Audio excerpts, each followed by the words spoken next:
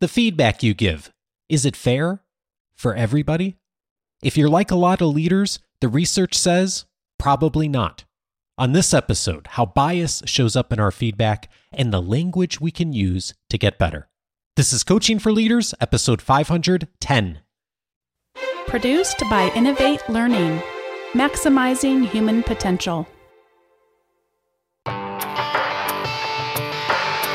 Greetings to you from Orange County, California. This is Coaching for Leaders, and I'm your host, Dave Stachowiak. Leaders aren't born, they're made. And this weekly show helps you discover leadership wisdom through insightful conversations.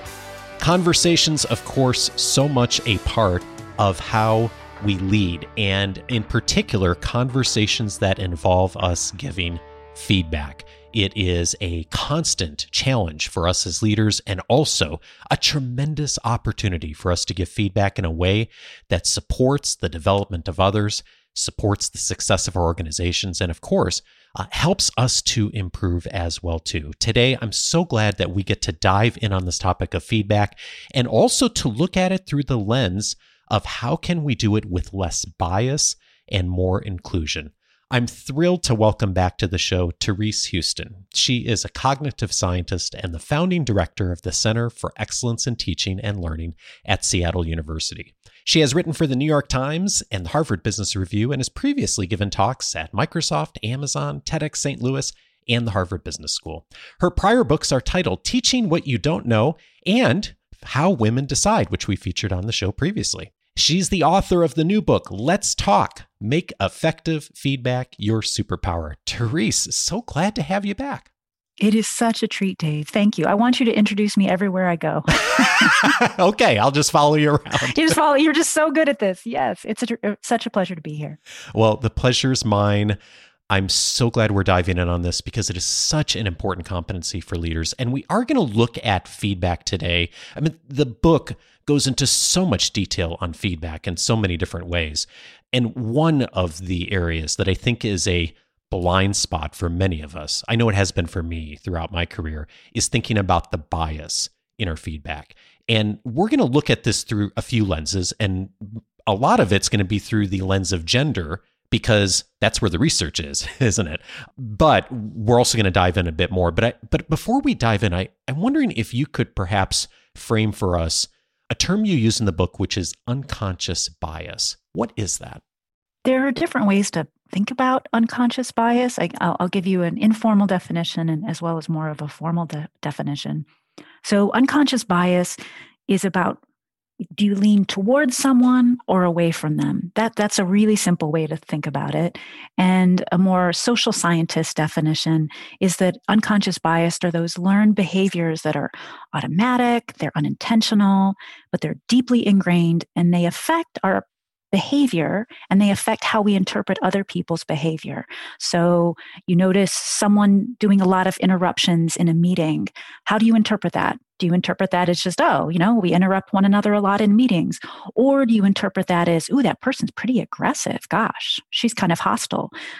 That's unconscious bias. How do we interpret behavior? What do we remember? What do we notice? And it's very different from conscious bias. Usually with conscious bias, you take a particular stand, you like certain people more than others. Whereas with unconscious bias, you're not aware that you might be leaning towards and interpreting someone's behavior in one way, and that you might be a little bit biased against a different group. So it's unconscious. We don't tend to realize we have these hiccups. One of the things that you mention in the book is that managers tend to sugarcoat feedback generally, which is no surprise for, I think, most people. But for women especially, positive words in performance reviews don't correlate as much with their scores in their performance reviews. Tell me more about that. It's a really interesting finding. So, as you said, people are probably not surprised to hear that we sugarcoat feedback, right? We're nervous about saying the hard thing, and so we try to find some way to soften the blow, and perhaps we don't say the thing that we're thinking. What's really interesting about the research on gender around this issue is that when social scientists have looked at actual performance reviews, they find this interesting pattern where in men's performance reviews, if the words like excellent, outstanding, superior, when those words appear in a performance review, and there's also a numeric rating, because some companies do both, 1 out of 5 or, 1 out of 3. The men who receive those kinds of words, those superior performance words, also get the highest rating, right? So you're given a 5 out of 5, and you're told you do the most outstanding work in the division. So there's a lot of consistency for men. But you see this interesting pattern for women where those same adjectives about superior performance, outstanding, excellent work, brilliant performance, you'll see those words in women's reviews, but it doesn't always correlate with their numbers. So a woman who receives those outstanding words might still receive a 3, which is average performance. Whereas for men, those words only appear when they're receiving a 5 as a numeric rating. So there's some kind of sugarcoating going on with the comments where the number perhaps reflects the person's more accurate performance. But then when the manager sits down to have to review Vicky's performance, they're like, oh, but I don't want to hurt her feelings. And so they pad their comments, even though they're being more honest with their numbers. And that creates confusion for women. We can create confusion for anyone, right? If those two things don't line up. But you're left wondering, wait a second, why am I getting a 3 or a 4 if I do some of the most outstanding work on this team? Did anyone get a 5, right? Yeah. We often don't share our performance reviews, so you're not sure. And in any case, it sends mixed signals to women. And whereas men, if they're getting a 3, they're being told that there's lots of room for improvement. Whereas for some reason, we're hesitating to give that same kind of comment to women. That's really fascinating, and it's unfortunate. And I'm wondering, does the research support a conclusion as to why we do that as managers? And if not, do you have a hypothesis?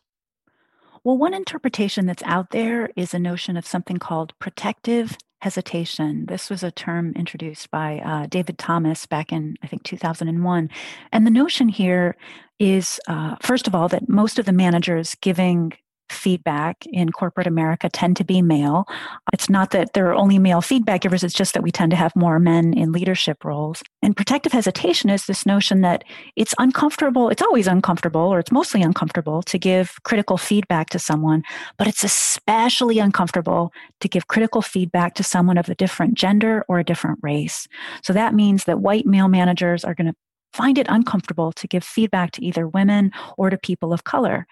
And as a result, one of the things that they'll do is they'll pad their comments with niceties. You use the word sugarcoating, and that's exactly what they'll do, because they'll be concerned that the other person's going to take it the wrong way. Maybe they're going to think I'm sexist or racist if I'm honest with my concerns about their performance. They're going to think that I don't believe women can do this kind of work, which is not what I believe at all. So I'm going to take a little step back just so that I don't potentially offend them or have them see me as one of those kinds of bosses.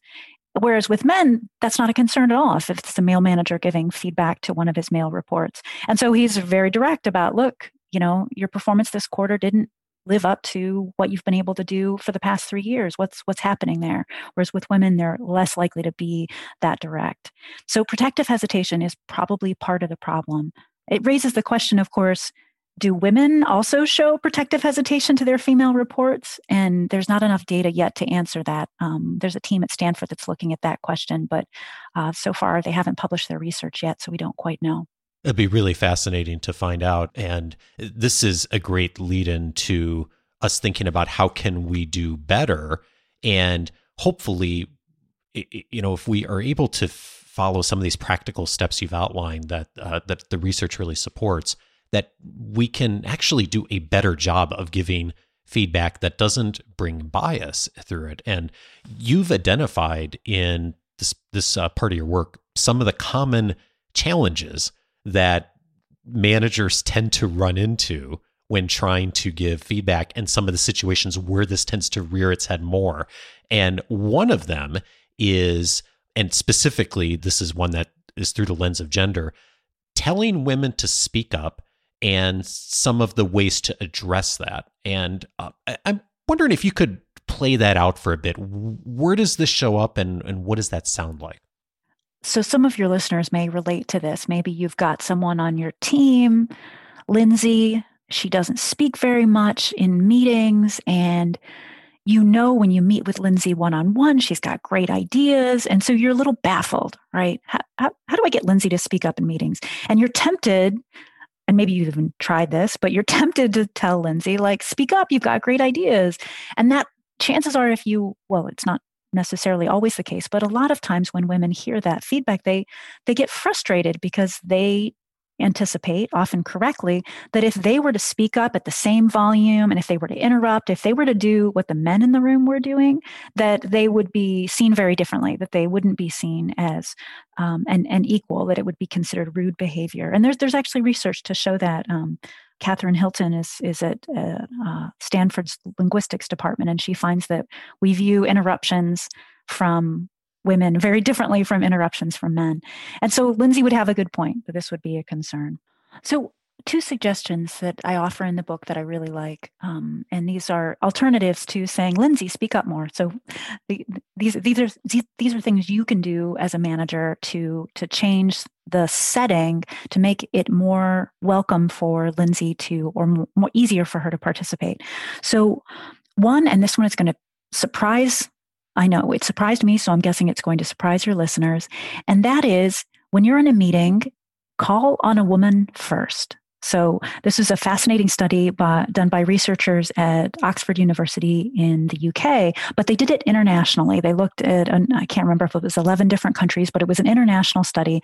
And they looked in real workplace settings where people were giving a presentation to a team or to a room full of people. And when they got done with their presentation, there's the discussion afterwards, right? The Q&A where you ask the presenter questions and you discuss the relevant things from the talk. Right. And they were curious, when people started that discussion, was there anything that would get women to participate as much as men in the room? And they were curious these are, like I said, real world situations. And they were measuring what behavioral dynamics led to women participating on equal footing as men. And it didn't have to do with the gender of the presenter, and it didn't have to do with the topics that the presentation was about. What they found was, if the presenter called on a woman first in the room to ask the first question or to make the first comment, that it seemed to enable other women to participate, and you would get women participating equally as men. And then the second suggestion, this one's a little more complicated. This one comes from a researcher at Harvard, and her name is Iris Bonet. And this isn't a research study, but it was a consultation she was doing. She was working with a law firm where women at the law firm were really frustrated because the male partners tended to dominate meetings. And the law firm was acknowledging that this was a problem, but how do we change the dynamics? The women are in the minority, but they're also almost never being heard from in meetings. So they did 2 clever things. So the first thing is that they brought all the partners together to have a conversation about microaggressions. And a microaggression is a verbal or nonverbal slight. They're not intentionally malicious, but it discourages people from contributing. So the partners got together, they made a list of what were the different microaggressions that they had seen or might possibly arise. They make this list of microaggressions. There's this agreement, like, okay, great, we've identified the behaviors. But they didn't stop there, Dave. They didn't stop there. They then took the next step of someone bought a bunch of little red flags. For every conference room meeting that they had the red flags in the middle of the conference table. And at the beginning of a meeting, everybody grabs a little red flag. And the agreement was, if you heard someone, including yourself, perform one of these microaggressions, you were to hold your little flag up. And so it's clever, right? There's accountability here. And what they found was that people monitored themselves. They would raise flags on themselves. They're like, oh, I just did one. Oh, no. Fascinating. And it became funny. But within a couple of meetings, women were participating much more. The microaggressions went down, as well as the real behavioral change that we wanted to see, which is that women were participating on equal footing as men. So that's a more complicated intervention, but it raises awareness and it changes. It's one way you can be clever and change the dynamic in a way where, it's not someone calling out, say, you're doing this wrong, but people calling out themselves on their behaviors that they wish they hadn't done. The thing I like about both of these 2 is we're making the invitation for the manager or whoever has power in the room to make a change first. And when we are willing to do that, I think those of us, when we're in situations where we have power, yes, there's responsibility that goes across all parties. But when you're the person in the room with power, you first and foremost have the responsibility to lead and to create the environment where this can happen more. And so these are two things like leaders can do to step in. A simple one, a more complicated one, but to do it better. And I want to ask you about a closely related one too, which Sure. is a bit opposite of the first feedback challenge, but the how do I tell her? And again, we're looking at this through the lens of women because it's where the research is. But how do we tell her? How do I tell her she's too aggressive? The opposite. When you're running into that, where should we go? It's a tricky one. So there's a team at Stanford that has been looking at performance reviews, and as well as there's a researcher, Kieran Snyder, I'm in Seattle, and she's here in Seattle, and she's reviewed actual performance reviews. And what they find is that if the word aggressive appears in a performance review, 3 out of 4 times it appears in women's performance reviews, not men. Not men's performance reviews. And it raises this interesting question, right? Are women actually being more aggressive at work? And other research suggests, no, women are not being aggro at work, right? We'd all be surprised to hear that. Yeah. But it gets back to unconscious bias. We're seeing the same behavior in men and women, but when she does it, it feels aggressive. When he does it, it's just the way that the team works. It gets back to the interruptions, for instance, that we were talking about earlier. Yeah. So this is a tricky issue. And so if you find yourself as a manager thinking, oh, I've got to give Vicky the feedback that she's being too aggressive, I would encourage you to do 2 things. Let's say you receive this feedback in Vicky's 360 review. Someone says, gosh, I like working with Vicky, but wow, she's a bit aggressive, isn't she? First of all, if you can vet that source, if you can go to that person and find out, okay, what gives you that impression? Because you might be hearing this from someone either on your team or an outside team, to find out what behaviors specifically are they seeing? Because then you could say, if they say, well, she talks over people sometimes, you could say, well, that's how our team works. Actually, if you were to think about it, Randy talks over more people than anyone, right? It's not Vicky, it's probably Randy, right? Or whoever it might be on your team. You might very well find that this is just the norm. So to find out what the behavior is so basically vetting your source, right? Who are you hearing this from? And it gets back to your point. You can show real leadership on this by not just accepting it at face value, but pursuing what might really be the thing that's getting under someone's skin. I like the mindset here, especially of, yes, there may be something there, but let's vet it first and make sure we're not just falling into the trap of I'm making the common mistake of bias that we do see a lot in this situation. And I also really like the invitation you make on this is that if you do decide to give feedback, there's a way to frame it, to really look at it that's from a standpoint that's a little less biased. Could you walk us through that? Because I think this is really powerful. Let's say you decide, you've noticed these behaviors in Vicky as well, and you're concerned perhaps, even if her level of aggressiveness is normal for the team, but you want to say something because this is starting to create a bad impression and you don't want people to avoid working with her. So let's say you decide you're going to have this conversation with Vicky. And so first of all, you would want to state your good intentions. Like, I'm so grateful that you speak up in meetings. You have some of the best ideas on the team. And I want to make sure people have a good impression of you and want to work with you. And right now, I'm concerned that some people hear you as being too aggressive. And then you can acknowledge, like, I'm not sure if that feedback is fair or unfair, but I wanted you to know that's an impression people have of you. And then you can take a tip. I learned about this great person from your podcast, Dave, and that is Sharon Bar David. I think you've had her on multiple times, in fact. And in any case, she has a great tip, and that is, I want to help you make that negative impression go away. And to be able to say that we're trying to do impression management here. And maybe that feedback that you're aggressive is fair or unfair, but I want to make sure that people don't see you that way. And now this opens up a conversation about impression management. We're not talking about Vicky as a bad person. We're talking about, here's how people see this. People get uncomfortable with it. What can we do? And then the two of you can decide, does Vicky want to work on this on her own? Does she want to work on it with you? There's some great, you're probably familiar with Joseph Grenny's work. He's one of the authors of Crucial Conversations. Yes. Yeah. So he's got they did some research. He did some research with David Maxfield. And he was looking at this question of how to reduce perceptions of aggressiveness for women. And he found some language that really works. So I'll give you the language that they used. And it's tricky with this because you'll hear the language and you might think, do I have to use exactly those words? But you can use the general gist. A phrase that they found reduced perceptions of aggressiveness for women by nearly 30% was this: I know it's a risk to speak this assertively, but I'm going to express my opinion very directly. So you could potentially coach Vicky on, this might be some language when you're about to make a really strong statement. You can preface it with that statement, and then people won't take what you're about to say next as so aggressive.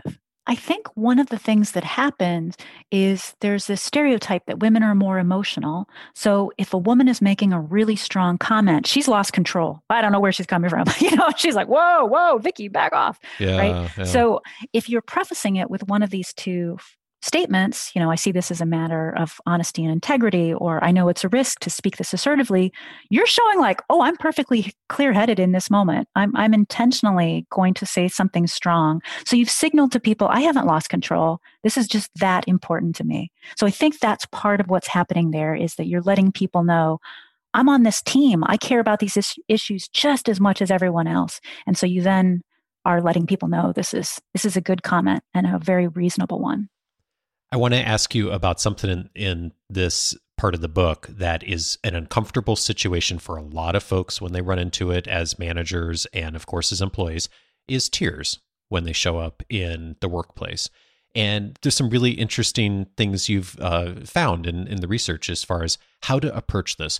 First of all, do we know how this breaks down by gender as far as when tears show up in conversations at work?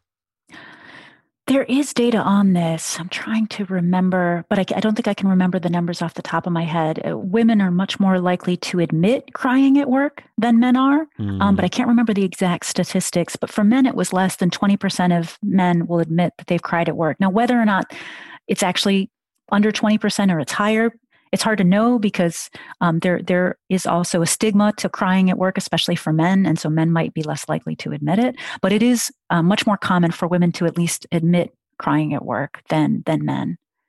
This is a place that I think a lot of men in particular, if and when this shows up, and I think for most people it does at some point, where they're having a conversation with a female employee and tears show up and not knowing what to do.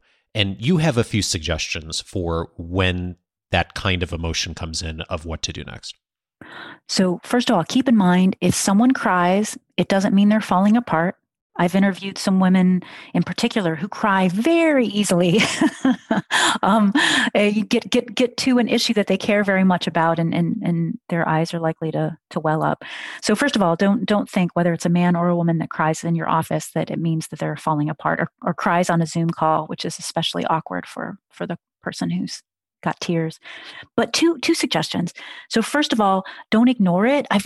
I've heard of stories where the manager just keeps talking as though the other person isn't crying, and that just feels so awkward. You feel so invalidated, and you feel like you have to stop crying even faster because they're not, because they're just ignoring what you're doing. So first of all, don't ignore it. What I often do when this happens in my office, I grab the box of Kleenexes from my shelf and set it down in front of the person, and I might say something like, hey, it's okay. I have strong feelings too sometimes. Or, another phrase I like is, if feelings were forbidden, I wouldn't work here. And that usually just makes it so validating for the other person to know this is okay, You make the invitation also that in addition to not ignoring, which I love that you remind us to do that, is to ask a question. What would a question sound like? So good advice here is to avoid why questions, because that can put people on the defensive. So not to ask, why are you crying? And you might say it in that gentle way that I just said it, but that puts the other person on the defensive. So better questions to ask might be, I see this as stirring some strong feelings. If you don't mind my asking, what's causing the emotion for you? To allow the person to say what's frustrating them or what's upsetting them. Another one I learned actually from you, Dave, I'm so grateful for this, is you offered the question of, what are you thinking? And I thought this was brilliant. Do you want to say more about why you like that language? What are you thinking? Yeah, sure. One of the things I learned when I was a Carnegie instructor, I don't remember if this was part of the formal training or not, or if someone just told me this along the way, is, we would often ask people in our courses to tell stories, and stories sometimes bring out emotion. And when someone would get in the situation where they were overcome with emotion, and to the earlier point, there's lots of reasons people cry, right? But one reason is they really kind of get overcome with emotion and lose control a bit. One of the things that I would try to do is to help them restore their own control. And by asking a question that was a very logical question versus an emotional question, I found that sometimes would help people to get back to the place where they felt more in control and could continue talking or giving their message or whatever it was. And rather than asking a question like, well, how did that make you feel? When it's obvious the emotion that's already there, I would ask, what happened next? Because I want to help them to get through the story. And by the way, there's a fine line here between helping someone restore their own control versus trying to control. The first helps them to save face, ideally. The second is you trying to avoid discomfort. And that the intention here shouldn't be to try to avoid our own discomfort with emotion. It should be to give them back control so they can communicate what they want to say in the way they want to say it, and just to help them to get that control. I love that. I love that distinction between you're trying to regain control versus allowing the other person to regain their own control. Yes. Yes. So often, we're all doing impression management at work. We're all trying to bring our best selves and show people how capable we are.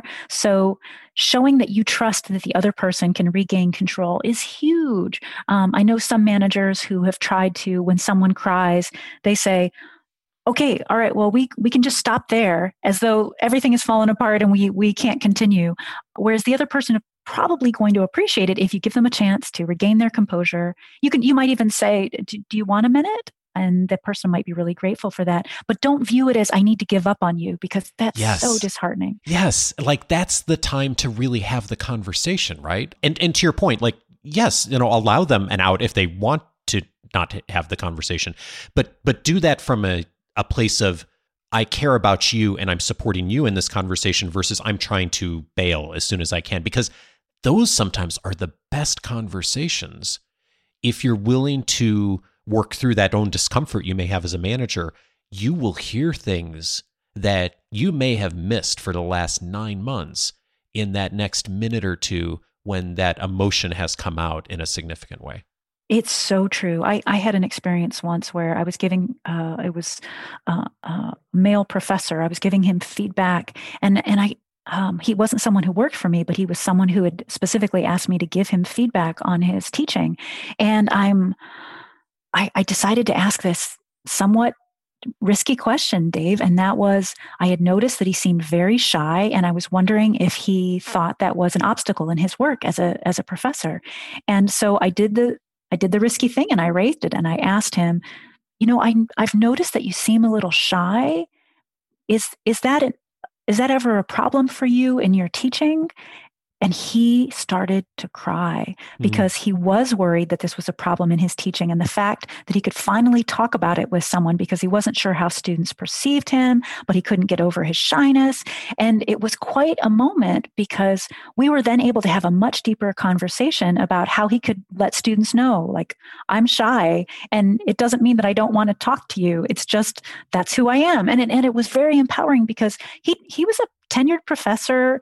He'd been teaching for years, but no one had had the courage to have that conversation with him. So it led to a great release, but it also allowed us to be more productive about generating strategies for an issue that he thought was unmentionable. Mr. Rogers, the great late Mr. Rogers, has a wonderful quote about anything that's human is mentionable, and anything that's mentionable becomes more manageable. And I love that. If we can mention it, then it makes it okay for the other person to talk about it.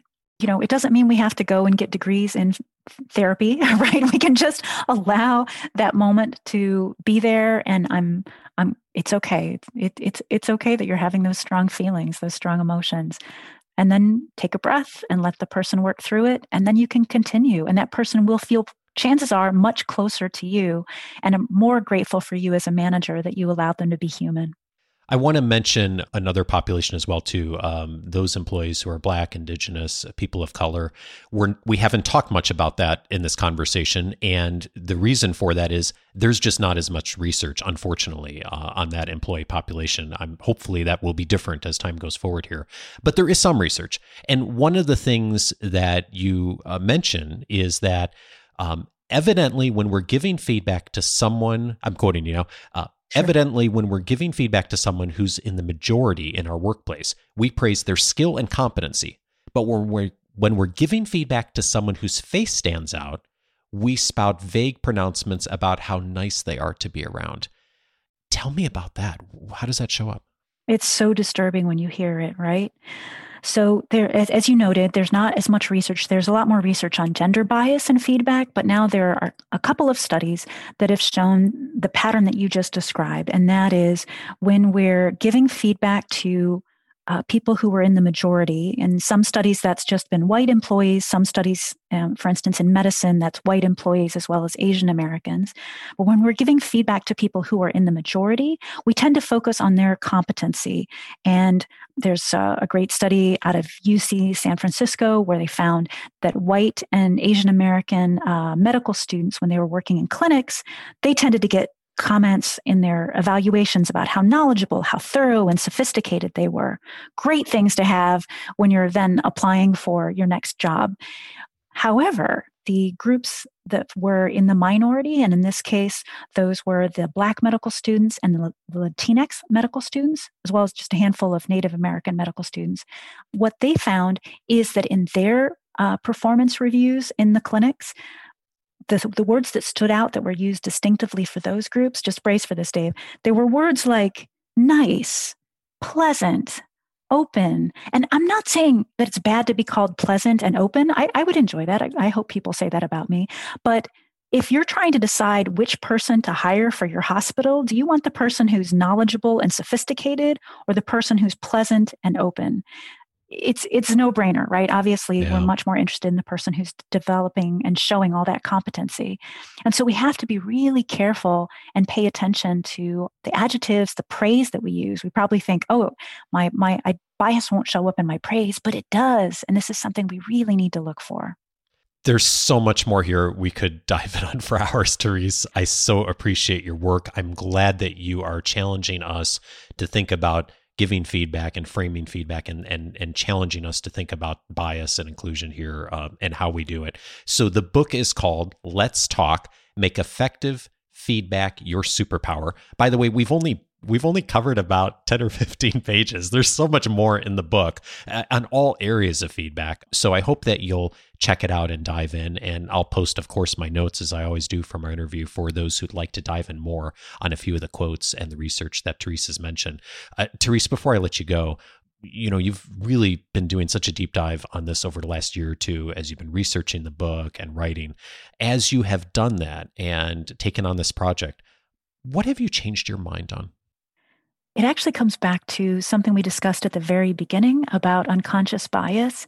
And the one thing I've definitely changed my mind on is how easy it is for bias to show up in our communications. I had an experience. I was giving a talk at a major tech company a couple of years ago. I was already working on this book and looking at gender bias and feedback. And that was the talk I was giving. I was giving a talk about gender bias and feedback. And easily 90% of the people in the room were under the age of 45 because it was a tech company and you have so many people in their 30s and early 40s in tech companies. And I put up a slide at one point that had a white male manager giving feedback or talking to, you could tell he had the power role, to someone who was a young Asian American female. And that's just a picture. And the thing that I said about this slide, Dave, is I said something like, so this is a typical supervisor-employee dynamic where you have the white male, and if you're going to have an underrepresented female, you're likely to have a white male manager. And then I made a joke and I said, but your manager probably wouldn't be that old, right? and I got a big laugh. But oh my gosh, I got feedback after that talk about my ageist comment. And the person who wrote to me said, I can't believe in a talk on unconscious bias that you would make an ageist comment. And he was saying, he explained to me that he was in his late 50s and he runs into ageism all the time and how uncomfortable it makes his workplace. And it was such an illuminating moment for me that how easy it is for unconscious bias, for it to appear. And here I was even talking about unconscious bias on a different topic, but it was still, and yet I could make that mistake. So please, I encourage you to be open and receptive to other people letting you know when unconscious bias slips into your communications, because I know I have certainly done it. I learned so much from that moment. Not only have I gotten rid of that slide, but I certainly don't make those comments anymore. It was, I got a laugh, but I ended up hurting someone in the process. Therese Houston, author of Let's Talk, thank you so much for helping us get better at this. Thank you. It's such a treat, Dave. It's good to be here.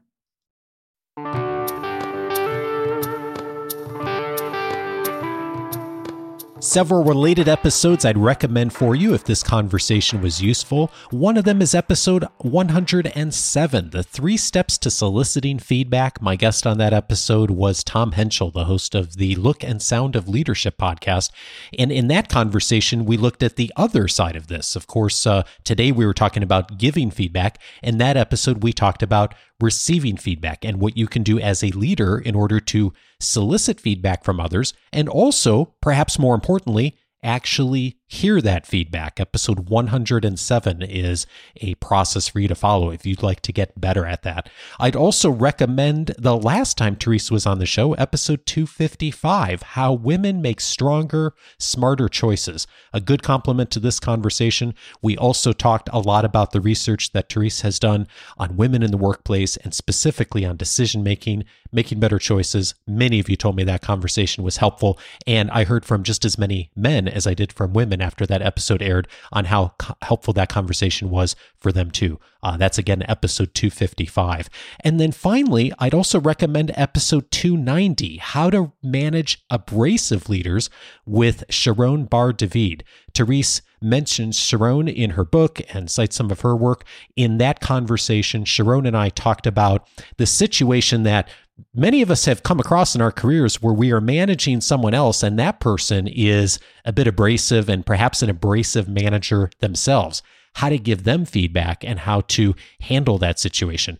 In episode 290, Sharon and I talk about a 3-step process she uses to work with abrasive leaders. That's her area of expertise, and it is simple and powerful. Episode 290 is where to go for that. All of these episodes are under the feedback area in the coachingforleaders.com website. There are many other conversations we've had around feedback over the years.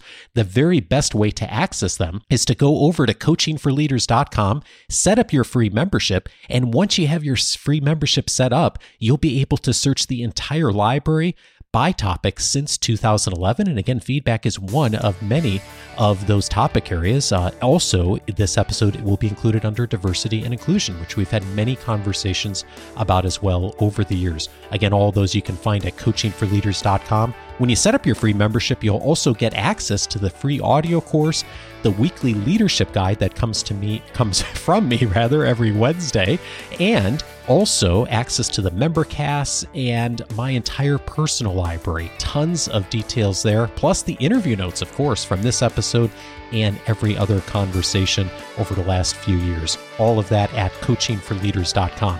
Join me next week for my conversation with Dave Crenshaw. He is going to be talking with us about how to be present and to be more effective and efficient in our work so we can be present with others and also be more present with ourselves. Join me for that next week. Have a great week and see you next Monday. Take care.